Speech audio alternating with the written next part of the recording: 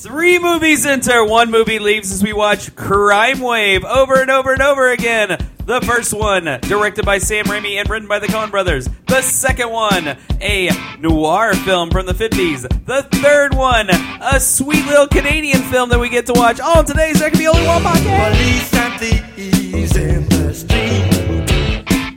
Oh, yeah. Scaring the nation with their guns and ammunition. Police and thieves in the street.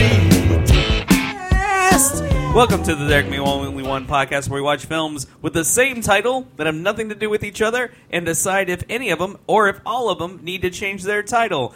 My name is Robert Rao, and joining me today are... Herman Omega Brown Davis. And... Joseph Joey Patton. Still trying to work that catchphrase in there. Well, it's not as cool as Omega Prime. Some people call me Joseph, some people call me Joey. It's true. Is that true? Like, It you is. get the mix? Yeah. Who do you feel calls you Joseph more than Joey? People I work with. Oh, trying to keep it professional, I see. Yes, you know. Okay. Well, Joey sounds like, I'm a character on a TV show, and that's not always how I want to be presented professionally. You never so. introduce yourself as Joe, just try I'm Oh, Joe. no. See, it's funny. I get that a lot, but I actually hate the name Joe. You hate the of name Joe? Of the 3, Okay. Joseph and Joey are definitely 1 and 2. So. Okay. What about a J. Joseph Jameson sort of thing working? Like a character from a Spider-Man comic. You don't want that sort of thing working on? Whatever makes you happy, Robert. It's Jonah Jameson, but it's close enough. Do you have a middle name? Ray. Ray. Oh, Lord. Ray. Joseph Ray Payton. And it kind of rolls off the tongue. That's why I like it. Oh, boy. Now all the stalkers can find Joey. Good job, Herman. I'm going to call him good. It's not easy to keep everybody's identity I was gonna say, quiet you know around my here. mother's maiden name, too, or what? Yeah, I already know it's Smith. But, no, but good old JR is a good one. Yeah, JR, I get that a lot. Yeah, all right. Fair enough. That's close enough. So, this little endeavor, we brought Joey on this because, this isn't your job. Your name's Joey on this. Because we were looking for someone else to torture these films with, as opposed to Herman, and we found another subject.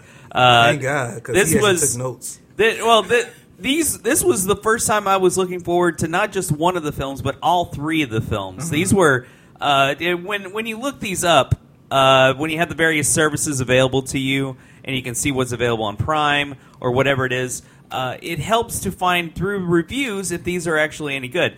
And the lowest reviewed film that we watched was the first one that we watched out of the bunch. Actually had the best pedigree out of any of the films that we were watching. When you say pedigree, you mean more money put into it? No, like it had the stock behind it, like the trade, the people that did the film come with a sense of reputation behind them, and you think, oh, well, they can actually make a decent film. So you think, even though it's mentioned that Sam Raimi disowned his film, and the Coen brothers usually don't take care of the film after they write it, the ones that they pass off to other people aren't necessarily considered a Coen brothers film.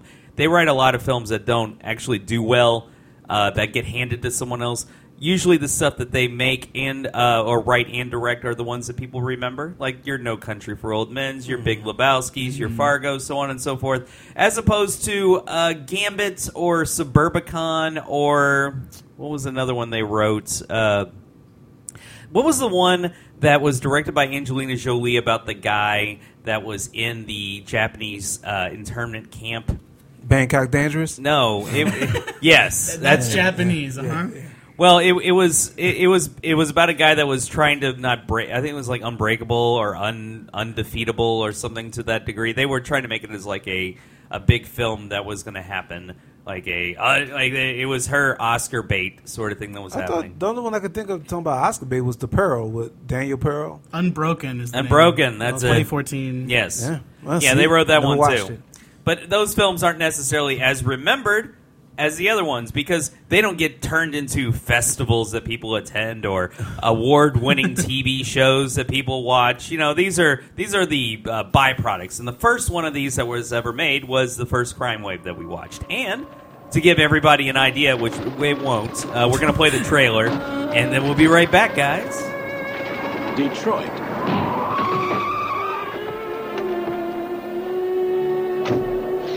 Land of opportunity. Would you like to have some lunch some evening? No, really. I haven't seen you here before. Where people are friendly. I like that in a woman. You're cute. Love is everywhere. And everyone seems to be flying, and dying. Crime Wave. A fiendish plan to turn citizens into shock absorbers. Fancy! And only one man is bold enough to try and stop it. Crime wave, crime wave. It's all about that crime wave. Crime wave, crime wave. It's all about that crime. Yeah. Oh, you're done? All right. My bad. Next time I will interject quicker. Okay. So this crime wave has a few familiar faces behind it. Joey, you actually wrote notes. Do you have the names of people as I pull up my phone looking at the list of things? I didn't actually write any of the names of the... Good enough! Well, Yeah. I mean, the most famous name that I can come up with that a lot of people, at least my age, would recognize would be Breon James. He's been in a lot of things. So. Bruce Campbell was in it That's also. right, yeah. And also, I was joking around because Ted Remy made a cameo in it. He was the waiter that was just laughing on the side. Oh, that was Ted Raimi? Yeah, that's you why mentioned that earlier. Yeah, that's why I was like laughing because I'm like, he always make a cameo in his. Is Sam his brother or cousin? They're married. Thank you very much. Oh, well, my bad. Yeah, no, they're brothers. He always make a point. They're brothers. He always make an appearance in his life partner work. You know. Yes. Okay. So the movie is very simple in most of the way the Coen brothers do these things. There is a crime that is committed, but the crime it doesn't work out, so other things domino after the fact. It's kind of remind me of Fargo a little bit with the slapstick and the whole. Yes, out of exactly control like and stuff. Fargo. Yes, Good exactly. job, Herman. I wonder why. Very astute, Herman, for figuring that out. Also remind me of Raising Arizona for some reason. Ugh. All right, look. This movie was given the thin shell of a script and then presented to Sam Raimi, and he went to town on this. This is a man who, for some reason, both of you guys were just arguing about like various physics things that happen in it. You have to think cartoon physics when you watch his films. If you've seen a Roadrunner cartoon, what happens when the Wile E. Coyote's on the edge of a cliff? He doesn't fall off immediately. He waits till the feather falls on him, and then all of a sudden that changes the weight distribution. It only works if it's funny or if it's poignant. So that's basically what this movie turned out to be. It had a mix of live action, animation, and cartoon physics that reminded me of Who Framed Roger Rabbit. Yeah. We the entire film is told as a guy is being delivered to the electric chair for crimes that we are about to see. He basically goes how he had a life of leisure, I guess, where he is a security guard at a small hotel or apartment complex, and he falls in love with one of the tenants. Of course he would. And this tenant has also got other suitors. Turns out that one of them is Bruce Campbell. He got added to a much bigger role because he wasn't supposed to be Vic. Like, they wanted Bruce Campbell to play Vic. The studio would not give Sam Raimi $3 million in order for him to play Vic. So that wasn't like his asking price. They weren't going to give the money to make the movie. That's basically what it turned into. Oh, okay. I'm about to say $3 million. Yeah, back then, jeez. Yeah.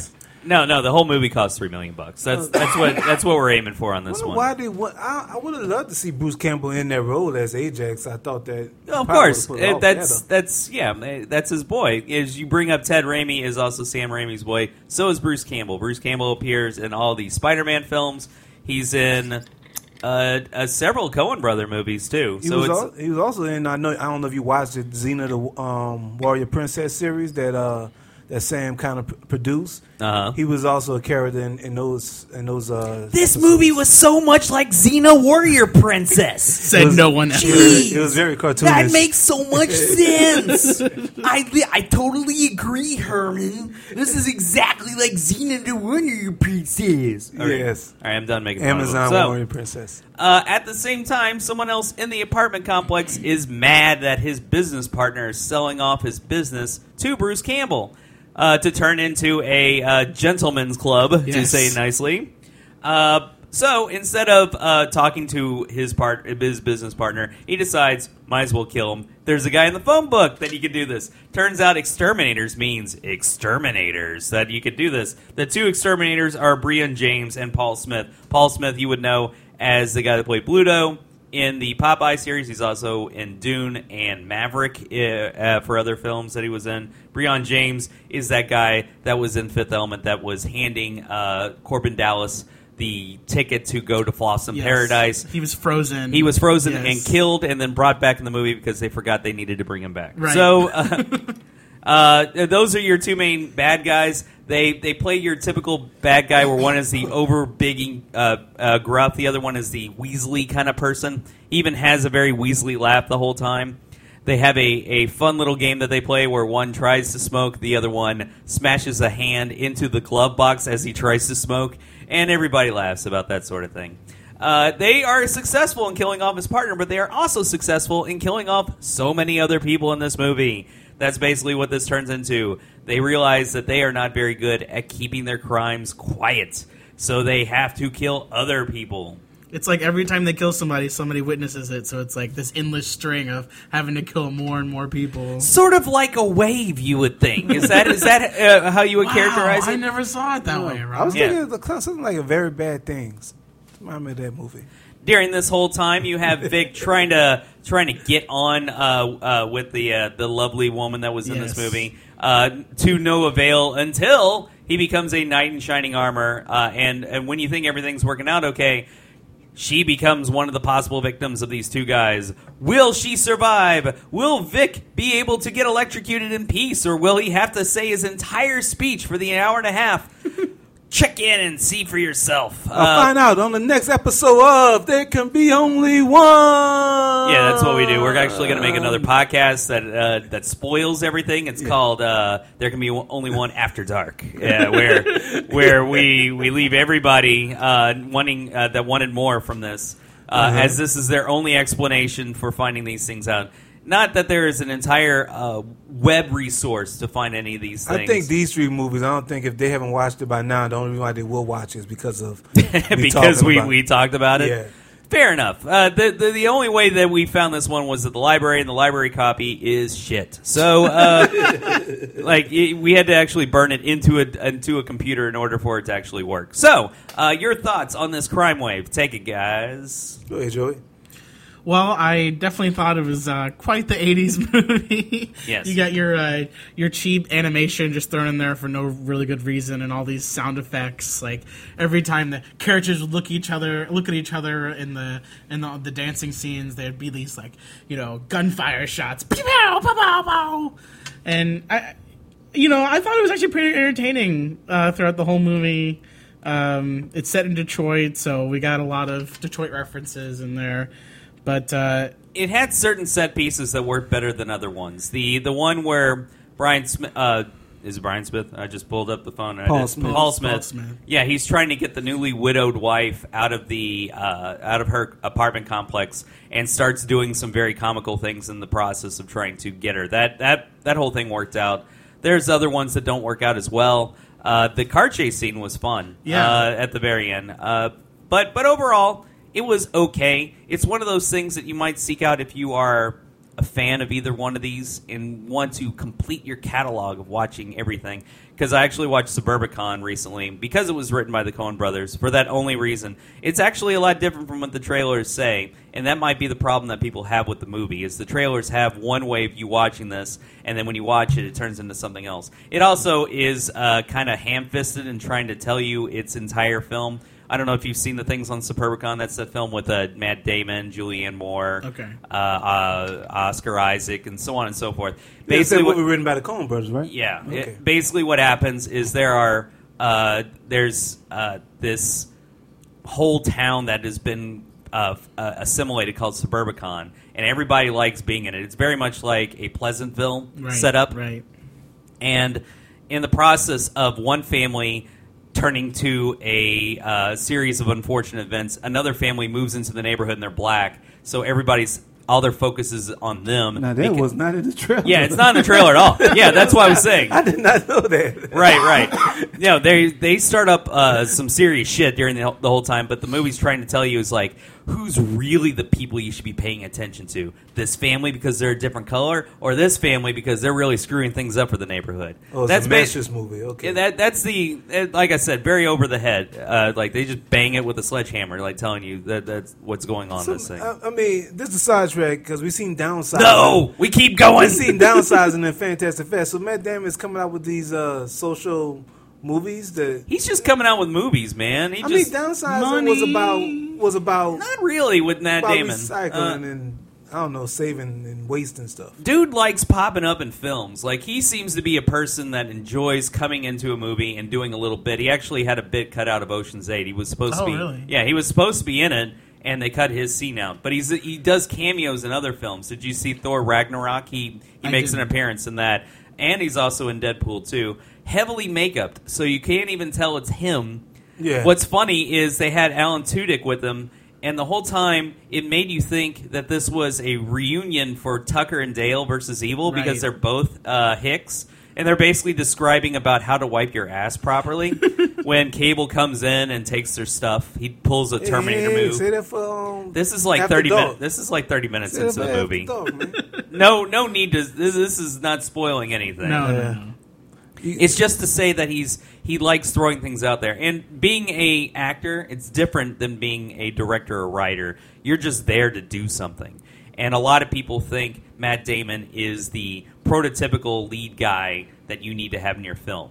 He's got a look that you need to have out there. Really? Well, what do you mean, really? Look at his filmography, dude. Don't even try this really crap on me. I won't go with him. He was Jason Bourne for all Jesus those Christ, movies. it's Jason Bourne. Yeah, he was Jason Bourne the entire time. And he's been the lead act. He bought a zoo, damn it. Bought a zoo, yeah. He's the kind of guy I would think would buy a zoo. I don't think that he would be my leading man. You know, I go with Ben. That's the leading man right there. I go with Ben Affleck over Matt Damon. Oh Jesus! Yes. Ugh. And Ben Affleck's so dreamy. You know? No. For a while, if you had one, you had to have the other. He's Batman. Yes, he is. He got him all. Congratulations, Herman. You figured it out. You got him all. About the first movie. Yeah. Well, Herman wants to move on to the next movie. I just wanted to add on that there are a couple of good shots and set pieces with that one. Like one that caught my eye was at one time Breon James is trying to get into the elevator, and they zoom in on the buttons next to the elevator. He keeps pressing it. He's waiting for the elevator to come up. He's trying to hide a dead body basically, but what happens is they end up cutting off half of the "in case of fire, use stairway" sign. And so you just see the part that says stairway, and it's almost like it's trying to tell him, hey, use the stairway. Right. That whole scene was a way of comically building up tension, which is nice. It was like the little set pieces. Some of them worked, some of them didn't. It's a fine film, but it's not one you have to go out there and seek. But more importantly, does this film need to be called Crime Wave? Yeah, no. Okay. No, even though I didn't what are you going to call it then, Herman? The Exterminator Men. I think X and then putting the dash in there, exterminate, like exterminate, like it's a way of saying like they exterminate, like they were Terminators, like okay. I think that was. See, I'm going to have to vote down your suggestion because that happens a lot in this podcast. Fact, it's only one of two of the three movies we're going to talk about today that actually has exterminators in them. Yeah, that's true. So I don't know that you can solely call that one about They are main characters. Do you want to keep the title for this movie, or do you think you need to change it? Of all the three movies we watched today, I'm actually going to vote that this one keeps Crime. Ooh, okay. You got the setup with the initial crime, the crimes that follow it. It's entertaining. I liked it. In the case nobody, there was something I wanted to throw in for like shocking or lightning because that plays over preeminence in the movie. The very first shot you have. And I looked it up and completely forgot about a movie called Thunderstruck starring a Kevin Durant when he was a member of the Oklahoma City Thunder. I remember that movie. Yes. But I was going to say, just so people out there will understand, yes, I hated this movie. If I would have watched this movie back in '85 when I was 6 years old, I probably would have liked it. But Now that I'm almost Now something he's age, sophisticated and he loves like this things like Truth or Dare for films. movie. Hey, that was a good movie. I don't care what nobody say. Nobody agrees with you. Are literally, correct. yes. No one agrees with you that that's a good movie. Well, you know what? I follow my own choices in life. That's I'm my true. own man. That is true. No. Okay. So we will leave this on the table when we get into the discussion and move on to our next film, which will also have a hard time being described through the trailer, but we will at least leave the space here just in case. Crime Wave from 1953. Pretty, isn't she? The third largest city in the country. And she's quite a lady. Kind of peaceful, too, in the warm, friendly light of day. But when the light goes down and the city is dark, its back streets and brooding alleys become a jungle. And its denizens stretch out their claws of violence from the shadows. That's where I come in. Sims, homicide. Because murder is my business, and midnight is my beat. And it takes me to the real story behind 1,000 front-page headlines. Sometimes to the savage fury of a report that begins when a man's life is ended. And so the word goes out along the city's vast network of communication. Killers loose, ready to kill again, dragging innocent lives with them in a reckless pattern of flight as they try to hide. In a city stripped naked where there is no escape. But the wheels of the law's machinery grind hard and the long arms of the department stretch out, girdling the city, drawing the steel net tighter and tighter. Where's the money, Lacey? I don't know. Come on, what did you do with it? I told you I didn't touch his money. How do you know Morgan had any money on him? You stay on your side of the fence. I'm looking for a cop killer. I can't figure it. What do you see in a guy like me? We're back, everybody. No more Crime Wave songs? Oh, no. Why are you preventing us from hearing more of these things? Now, this one had a decent cast, but it also has a lot of secondary characters that you might not expect to be in one of these things. This is one of the first films that Charles Bronson was in. That's right. They actually have a uncredited one, and I was trying to explain to everybody during this, as the film was happening, he was just listed as uncredited. His name was Timothy Carey. He wrote and directed a film that was on Turner Classic Movies called The World's Greatest Sinner. It's one of those things that is as schlocky as a film gets. He basically turns into a cult member, and he uses his power to like have sex with everything. You got the impression that this guy was over the top just by watching the little bit of a performance, and all he had to do was play gin with the wife at some point. So he had a magnanimous presence that no one was willing to actually perform with him. He was scheduled to be in Godfather, and he walked off the set. Wow. Yeah.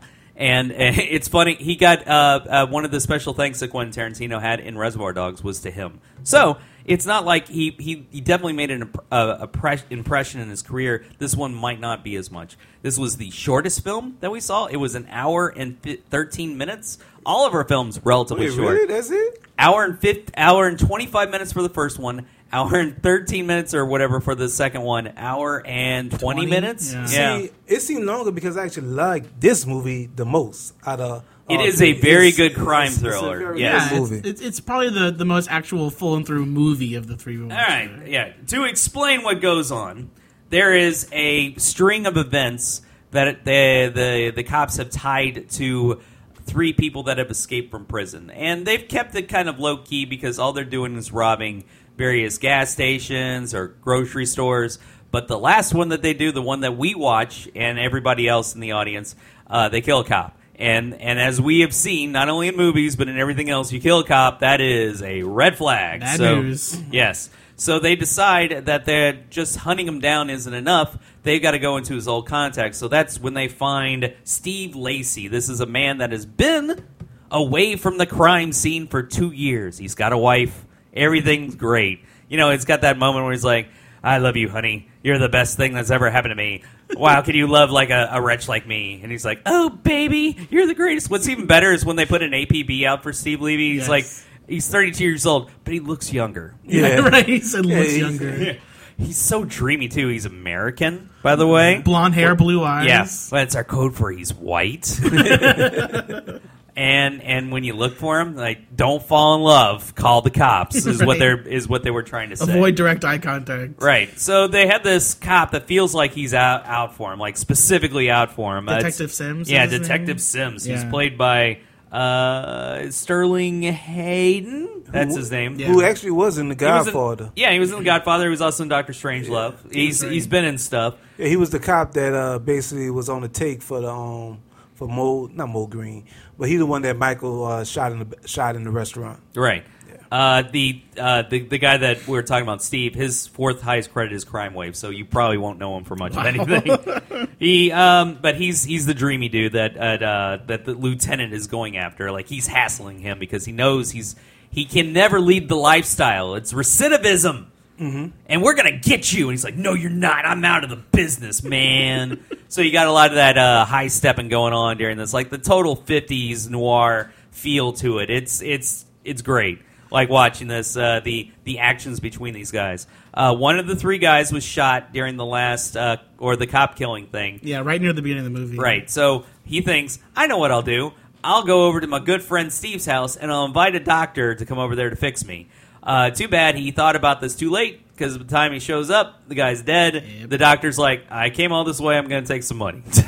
I'm going to get paid. But I like that attention to detail right there, because I didn't understand when they robbed the gas station after the dude got shot, he put majority of the money in the guy's pocket to get shot and told him to drive away. Yes. I didn't realize that he did that because the code on the street back at that time was, if you got shot, we're going to give you some money so that you can meet up with a doctor to get yourself fixed. That's right. I didn't realize that. I was like, man, there was some unknown thieves back in the day. Yes. Now, I mean, other than that, what else could he have done? Like giving that sweet suit away? That's all he had. I thought it was just a split up thing because it was three of them together. Right. You know, split up. You take the car, and you know we just make it on our feet and walking because you can't walk. That's what I thought it was. Yeah, he said I can't drive right when they're trying to force him to the car, and so he just drives away immediately. And then he tries to park the car a mile away from Steve Lacy's house in order to, not lead the police to where he's going. Right. But then walking a mile pretty much is what did him in. Yep. So. Yeah. Well, so the cops come by, find the dead body, start hassling Steve, and Steve's like, you can't get me, man. I'm out of the business. And they're like, we'll bring you downtown. Downtown. They tell him everything except for that the doctor came by. And eventually that starts like itching at the lieutenant. He's like, I got to know more about this doctor guy because he was in with the other people, and they're bound to have some sort of connection. Mm-hmm. Turns out that he squeals like immediately. He's like, I totally was in on it. He's like, well, then you're my puppet, man. You're gonna go back to Steve and find out more information. During that time, Steve and his new wife, they're like, finally, everything's done. And it wrapped up a lot quicker than we thought. It was even an hour and 13-minute movie, and we're done like 30 minutes. We don't have to do anything. Let's make some steaks. Let's just make some potatoes, steaks. It's great. It'll fill the apartment with so much smoke. We'll enjoy it. The smells for weeks afterwards. Charred and rare is what they said they wanted. Oh, yeah. Right into a pan. They come back home, find the other two criminals there. Oh, no. And it turns out that the reason they doubled back is they've got this great idea to rob a bank. Right. It's like, forget about this other stuff. And we're going to be so far ahead of them because guess what? Steve's a pilot. Steve's going to get us in the air. We're going to fly off to Neverland, and no one will ever find us. This is near California, so they're expecting to fly somewhere like in Mexico, somewhere. Yeah, halfway through. That was the issue. Yeah. Halfway through this movie just turned into a bank heist movie. Right. Eventually, they rope Steve and his wife into the mix, and now it's up to Steve. Has he gone back into the system? Will he help out the lieutenant? What will happen, guys? Find out on There Can Be Only One After Dark. Sing the song, Herman. There can be only one after dark. After dark, there can. It does be feel like a one. Teddy Pendergrass song, After doesn't dark, it? After dark, I don't know. It's only one, baby. It's gonna be me and you. That's the one I'm referring to. So if it's in the Pendergrass, I gotta give instructions like, there could be only one after dark, so turn off the lights. Jesus Christ, man. Turn them off! Joey, you trying to hurt our listeners? Yeah, Joey wasn't even like wearing headphones and he heard that shit. Turn them off. But All that's right. Titty. That's Titty, man. If you're gonna do Titty, you gotta do Titty right. You gotta go 100%. No, you are not doing it right. I'm here as member of Teddy Pendergrass' estate, saying that you now need to go to his grave and offer an apology to Teddy. He's dead, right? Yes. He was paraplegic for a while. Did he eventually die from not moving around? Yeah, he died. Okay. I like how you was kind of like I'm about to kill the guy and I don't know if he's dead or not. Yes, yeah. It makes sense he's dead, right? Yeah, he survived a car accident. In your medical opinion, from lying around too much. Yes, from lying around too much, being bored. That's what happens, man. But that's how these things go. So this film, very straightforward, but still decent film. I enjoyed it. You, Herman? Oh, I enjoyed it thoroughly. It's becoming a trend on this podcast that I'm seem to be enjoying the movies that came out before 1960 better than the movies that came out recently. Well, the ones that have stuck around. And this is only fair because a lot of films that don't do well do not stick around. We do live in a world where it doesn't matter when it comes out. There's ways to find it. But you got to figure, even Box Office Mojo really doesn't care about films. When you look up the yearly stuff, and this is the only drawback to trying to find movies with the same title. If you go on Box Office Mojo, if they have a year next to a name of a movie, that means another film exists sometime as well. Okay. If it may just be a remake or a reboot or whatever. But still, it's a good way of finding it. However, they only tracked up to about 1980. So if you want to find something before that, you're not going to have a good time finding it. At least through Box Office Mojo. There are other ways to find it. Trust me, I get bored at work. So, right. So I like something about these old movies is the dialogue that they talking to each other, but they give you the story of their life while they're talking to somebody who's supposed to already know their life story. I mean, that's your wife. Like, she already know that you've been in jail and you know that you're a loser, that you just came out and you're hanging on by a thread. You got a job. You used to be a pilot, but now all you can do is fix planes, and every now and then they let you take the plane up in the air. But it's I don't know why you won't be with me, baby. Why do you love me? Why you won't be me? Oh, baby, I know what you do, but you care for me. How I wanted you and I got you, and that's the way it's going to be. I'm like, what the hell? And that is verbatim like one of the scenes from the movie. I tell you, I like this movie, man. Yeah. What you thought about it, Joe? I mean, I thought it was all right. No, it was very by the numbers. It's not like one of the first noir films that you would watch, but it's definitely one like you would put in that list of things to watch on there. It's like, hey, if you've seen this one, go watch all these other ones, sort of thing.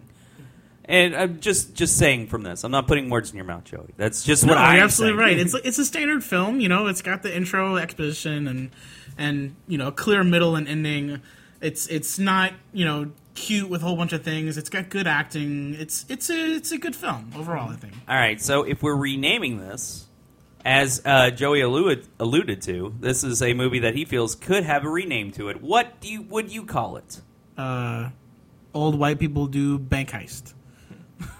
I don't see how this is any different from any other old white people do bank heists. And to be fair, the guy was 32 but looked younger. So I wouldn't call this old. Yeah, but the other criminals were, what, 40? Yeah. One guy was 40, but Charles Bronson was not 40. Oh, yeah. No. Oh, I wanted to mention that earlier. He was ripped in this movie. There was one scene, you saw him from the side. He looked like he had steel arms. You guys don't see The Great Escape. This is not unusual for him to be ripped. Charles Bronson was like 21 in his movie, but with his face, he still looked like he was 44. Oh, yeah, easy. You know. Well, he's got a very unique look. It helps in Hollywood to have that way of like separating yourself from. You can still be a good-looking guy, but not necessarily being a person of note. Like he never was the lead until later on. Yeah, Death Wish, and right?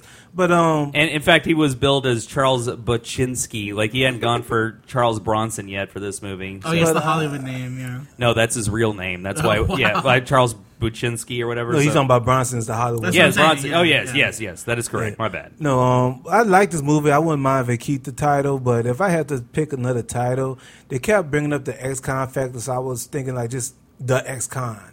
What would he do? Oh yeah, that's a good one. You know, the ex-con, because it was basically came up down to what was he going to do? Was he going to join back with the gang? Was he going to try to help the police out? What was he going to do? It was all about the ex-con. At one point, the detective turned to him and was like, "How can you go back to a life of crime? You've got a wife, you've got a home, you've got a bank account. Like criminals don't have bank accounts." Yeah. Well, not really. It's not. I mean, a lot of it they just keep the money on hand. It's not. It doesn't benefit people for keeping it in a bank account. But how are you going to make the spin? Because there's bound to be other films called ex-con. You think so? Shall I look it up? I guarantee there's no. And I bet there are no movie called the ex-con because nobody is that creative. As you are, man. I'm just saying though. But the movie, It's one from 2000, but it looks like it's a short, so no. I win again. Herman's winning. There's one in development called the X-Cons, but that's about it. There's Yeah. pros and X-Cons. There's Sex Court, for whatever reason that pulled up. It's got all the right letters in a row. Right. It was a TV series in 1998, and looks like it had Julie Strain in it. Yep, she was the judge. Really? Was it 59 episodes. Wait, So It not just just kept one going, season. yeah. X-Con or Sex Court? I'm not talking about X-Court anymore. I've moved on to Sex Court. Come on, man. Okay. No, I just got. Let me go say that. I think I'm Herman gonna got go lucky. pull that up. Yeah. Oh, yeah, right, yeah. Do you not get enough of Julie Strain? I mean, that might. In fact, really, she's not the cock of the walk anymore, so to speak. I When don't it even comes know who to these things. Julia Strain is. All right, fine. Maybe you didn't have Cinemax when you were a teenager like I Skinemax, did. you mean? Yeah. She appeared in a lot of that shit. She's I she's aggressively tall. She's a brunette. See, she's a but- brunette. Like she's one of those Okay. women that was like 6'1", 6'2", but still wore like 5-inch heels. See, this is how I know I haven't caught up to you as my love of movies. Back then, when I did watch Skinemax, I wasn't worrying about their names. I was just like getting naked. But you probably went like, who is that? Yeah, I was curious about what other films they were doing. I wasn't worrying about that. That probably wasn't the only film they shot that day. So I was curious what else. Come on, man. Line them up, knock them down. Right. So what you thought of? We got everybody's opinion but yours, huh? I said it was fine. I didn't think. To be fair, it was good, not great, not like our third film. This was we were coming to our third film. The piece de resistance. Right. We actually were only going to do 2 because I felt like Joey didn't need to go through the entire filmography for Crime Wave. I'm young, but- I can handle it. Right. This film was only 80 minutes long. No, and it wasn't. That shit felt like. He's right. It's 80 minutes long. Look, Herman, just because you fell asleep halfway through doesn't mean it It's wasn't from Canada. I fell asleep 10 There's no real trailer. There's like when I looked online, there was like a 2-minute clip. So we'll show the 2-minute clip right now. At first, I thought Stephen had done it. After all his beginnings and endings, he would finally go all the way. He would become a successful color crime movie maker, and I'd bring him to class and we would explain how it was done. First thing in making a color crime movie, you need a color crime movie maker. This person here is a color crime movie maker. His name is Stephen. He lives in our garage. When you make a movie, you have to learn how to type the script out. You can sometimes type during the night or during the day. The best thing is typing during the night by the street light. I called Stephen at lunch to congratulate him, but there was no answer. I called again at break, but again, there was no answer. Stephen! Stephen! It wasn't till I peeked in the window that I learned the awful truth. Stephen had failed and went straight from his typewriter to his bed and didn't leave it. His plan was to not eat or drink and let his beard and fingernails and toenails grow and stare at the ceiling until he starved. Well, that's his privilege, and I suggest you don't bother him so much. Hold still. Well, hurry up. I could see if anyone was going to save Stephen, it was me. Stephen, I have some good food for you. Stephen? Oh, Canada, oh, Canada. I wish I knew the words. Close enough. So I'm gonna stop. We're glad that Herman not only doesn't know the words to "Oh Canada," but he sings so off key. No one can actually claim copyright laws on this at all. Yeah, this won't get flagged at all. Yeah. Cool. Yeah, you are for some reason singing "Oh Beautiful" for Spacious Skies, but That's what I thought you were going into. but saying "Oh Canada" for whatever reason. Yeah, isn't that how it goes? No. Not He goes, "Oh Canada, we play our flags on thee," something blah blah blah. Then it turns into a Rush song. That's all I know. Okay. Yeah. So this is about a guy going through writer's block. It is he's stowed up in a guest room like Fonzie. Like he's above the garage sort of thing. If you've been to an Airbnb, this is what's turned into that extra room that people will have on hand. That's basically what he's living in. And the girl that lives in the main house is completely enamored by him, and she is our storyteller. She's the one that is telling us about everything that goes on. You can actually find out that she doesn't do much acting anymore, but she turned into a news reporter after this. So she developed a career. If you go to Crime Wave on IMDb and try to look up any of the people that starred in this, it's just a lot of blank pictures. Nobody actually has professional shots of this at all. Yeah, it looked like they were just basically his friends. Like, yo, I'm doing a movie. I want to be in it. Sure, why not? Yeah, You there know? wasn't a ton of people tied to this that you would recognize. Kind of how like we'd be like, yo, we got a podcast. You want to come and sit down with it? Thanks, yeah. Herman. Yeah. I really appreciate it. Not just you, just Honorary James. No, James never came. Fuck him. Dave, No. Yeah, we had Nick come. Dave, Nick Moore. Nick. Yeah. Eric. You know, we're giving shout outs to our boys. You know, Fair enough. Yeah, if you can, you get a shout out. Right. The picture that they used for the poster was actually drawn by the guy that wrote and directed. His name is John Paiz. And Paiz. Yeah, it's Paizs, which is a weird way to John Paiz. The Paiz. He did a lot of remote shots for Kids in the Hall. This is what piqued my interest for this because Kids in the Hall holds a special place in my heart for a sketch group. They're the ones. That's your living color. Like I'm in yes, living exactly. color. You Kids in the Hall. Like, yeah, yours is that Cult of Personality video that they made, but mine is yeah. So yes, Kids in the Hall was. I think I told you that whole story about how my grandparents disowned my parents after watching an episode of Kids in the Hall, didn't I? Yeah. Okay. Yeah. Wow. Yeah. You can tell Joey the story. It's funny. It's not that it's funny. It's just one of those things. Like when I was a kid, it was tough to find episodes of Kids in the Hall. Sure. And we were in Dallas, and they had Comedy Central, and we didn't have Comedy Central. So the moment it came on, I didn't care.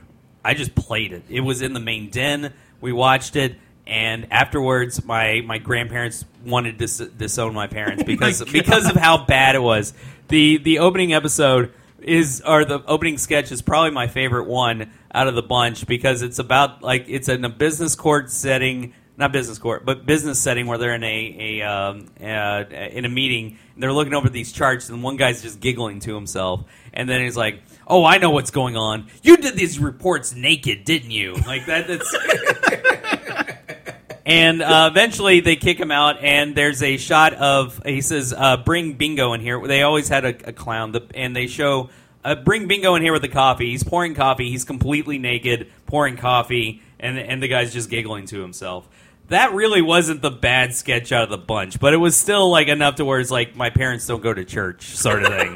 That started that whole thing. Your grandparents were so concerned that they were like, we have to disown the rest of our family. Of course, yes. We weren't really liked anyway, so it's not like it was like we had it coming, and I just was like the final straw. So I gotta say, man, I met your parents, and your mom and dad are real cool people, but I could see that they're very conservative and stuff. So if your mom and dad was the black sheep, how was your other people? Like, they must have been super, super strict. No, it's not that they were strict. They just weren't favorites. Yeah, when you have favorites in families, they're not necessarily better. They're just more liked by whoever. Like, they have a cloud of suspicion surrounding certain people, no matter how good they are. Okay. And then other people, it's just like they can do no wrong. I thought, your dad was the first one to wear a blazer with jeans, and it was like, I dare you. You get out this house. They were the youngest. Both of them were the youngest of their family. So that may have had a lot to do with it. And don't you feel that way, Joey? You're not the most liked? No, he's not the youngest. I'm tied for youngest. Yes. So they're tied for people that hate the most. Right. Yeah. But anyway, so this kid is enamored with what's going on. She's collecting the papers, and what's great about the movie is anytime he actually writes something, they put it on video, so you watch it.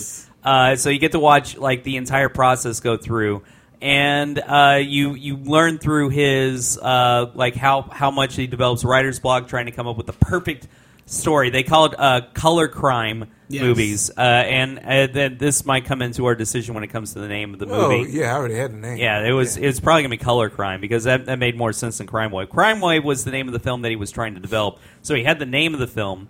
He had the concept, which was The Top. Few people reach it. Like, that's every film started that way. Right. And there were people in the South, and there were people in the West and the East. But it was the North that he was concerned with every time. And whatever profession that they were trying to make, be it music impersonators or Amway sellers. They called it Yes, Alway, Alway. or self-help gurus. They had a bit of murder involved in order to make them go all the way to the top. So that's how they were developing this whole thing. He was always good at writing beginnings and endings, but he could never get the middle quite right. Right. That was the setup. But that's where the girl comes in. She not only helps him by bringing him to a guy that gives him like a eureka moment afterwards, but also is the inspiration for their help. They're very much symbiotes in trying to come up with a story idea. There's not their relationship is like a maybe like a Calvin and Hobbes sort of relationship or something, like a Han and Chewie sort of relationship. They work well off of each other. If it started by Chewie digging through Han's trash, yes. That is exactly. You've seen Solo, have you? That is exactly what happens. But anyway, so the entire film is working through the process. It is beloved by people, but is it beloved by the people that were in this audience now? No.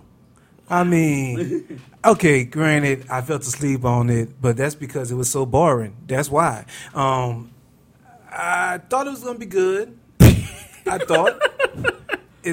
Your reviews are so intricate in the way that you just tear apart every layer that you're working with. It's not good. Boring. The words that just flow out of your mouth, Herman, when it comes to these things. Yes, thank you. I try my best. I got real thesaurus in my brain right now. Joey, what did you think of this movie? I thought it was weird. I'm going to sum Very it up much with so, one yes. word. One word is going to be weird. But, it was kind of endearing. There were some funny bits that I think you just can't help but to laugh at, even if the movie was trying to be serious with it. Well, this movie was great. You guys are both wrong. You like this movie? This is my favorite of the three films. lying. Wow. I am not Joshua. lying. This was a film that, yes, I had to drag both of you into it, and it might not have been, if I knew that we were going to watch all three of the films, this might not have been the third film. Okay, This I might have see, been the yeah. second film, just because of the ratings. The IMDb ratings for each one of the films. The first film we watched was 5.8. Okay. The second film we watched was 7.4. This was 7.1. Oh, wow. Okay. Yeah. These are heavily rated, considering the films we usually watch on these things are usually not that high. Yeah, so these are pretty good. Our last podcast included the Mario Van Peebles solo, which was floating around a 3.4, maybe? Yikes. Yes. But featured Adrian Brody, which we did not realize was in the movie. Yes. And feature Mario Van Peebles. Oh, yeah, he's in it too. Yes. But we knew that. Man, this movie was suck. What you talking about? This movie was great. What- There was a lot about it that was very entertaining. I loved the Criterion movie. the each one of the stories that he came up with were great. Like each one of the individual things. It was a bit slow in the middle. I'm not going to deny the fact that once he started going on the road, it just wasn't as interesting. But when it cleaned it up at the very end, especially when he came back for the triumphant return and he came up with his new novel, all that stuff was great. There was a lot of enduring stuff about this movie that you don't see in these type of films. Especially, it had a very Pete and Pete quality for this, where these are people that live in a world that is hyper realized from what you normally see.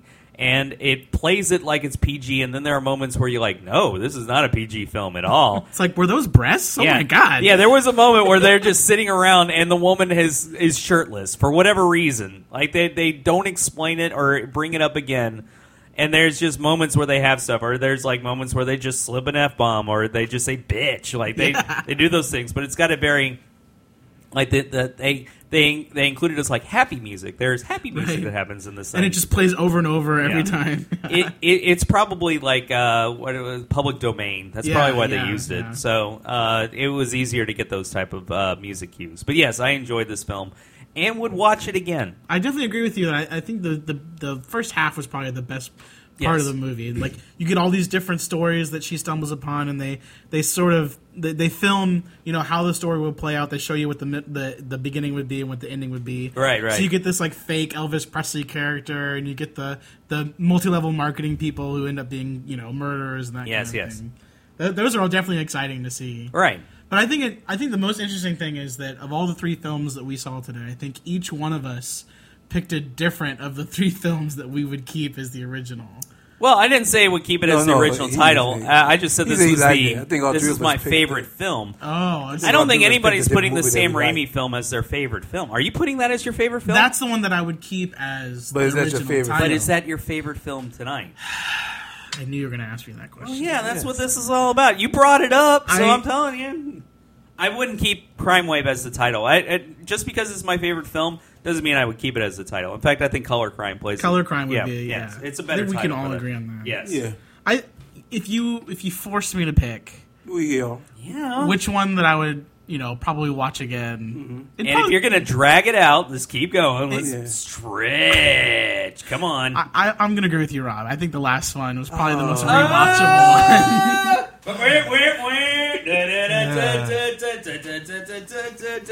Aw, Herman.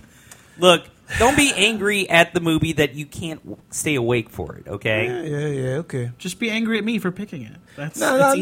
No. You didn't pick it. Robert picked it. Trust me, if you wasn't here, he probably would have got me to watch it. Yes, it's true. I would have. It was definitely like one of those things like, hey, Herman, you're going to stick around and watch this, aren't you? Yeah. Fine. Yeah. Don't have anything else going on. Yeah, I ain't got nothing else to do. The kids just calling me, asking me about stuff. I got time. It's only my birthday, Robert. They're trying to take me out to Golden Corral. Is it your birthday? No. I was going to say. But next week is Father's Day. Oh, that's true. So I'm going to be paying for something, of course. Yeah. Shit, Incredibles 2 comes out, man. That's what we're going to do. Yeah, I do that too. We already talked that's about it. That's pretty good. Of course it is. Yeah. It'll be great. I might take them to see Hereditary. Oh. Really? That's a different angle there. You just don't want your kids to come back and see you again. Right. We've discussed Hereditary on this before. They had it in Austin when I saw it in March, and I told Herman about that. This movie specifically was the scariest thing I've seen in years. No way. And I will never. Yeah, I will not watch it again. Wow. Like it disturbed me at levels that films do not. And it has nothing to do with your typical scares because it's A24. And usually with A24, they set you up for something and then they deliver something completely different. And what's great about this is they tell you that this thing's going to be scary, and it most certainly is. Wow. And it's not like your normal jump scare sort of thing. It is very disturbing. It is a disturbing film. And for it to get a 3,000-seat release this weekend is unbelievable because people will be going out of this movie saying, that film sucked. Like, they will say that. Wow. Yeah, it's going to be that type of movie. And I told Herman that he probably would not like it. Like I would bet dollars to donuts this would be a Herman film that he would not like. And every time since then, he has been goading me by saying, I'm going to go check it out on Robert's recommendation. Just like I did with The Witch. Yeah, I even told him, like, on The Witch, it's like, you're probably not going to like this. Like, oh, whatever. And Robert said The Witch, I'm watching it. And even though I was probably going to go check it out anyway, but he also recommended I go see The Lobster. I did not recommend The Lobster to you at all. I think at The Lobster he realized, like, of the things in theaters right now, I would recommend you go see Upgrade without a doubt.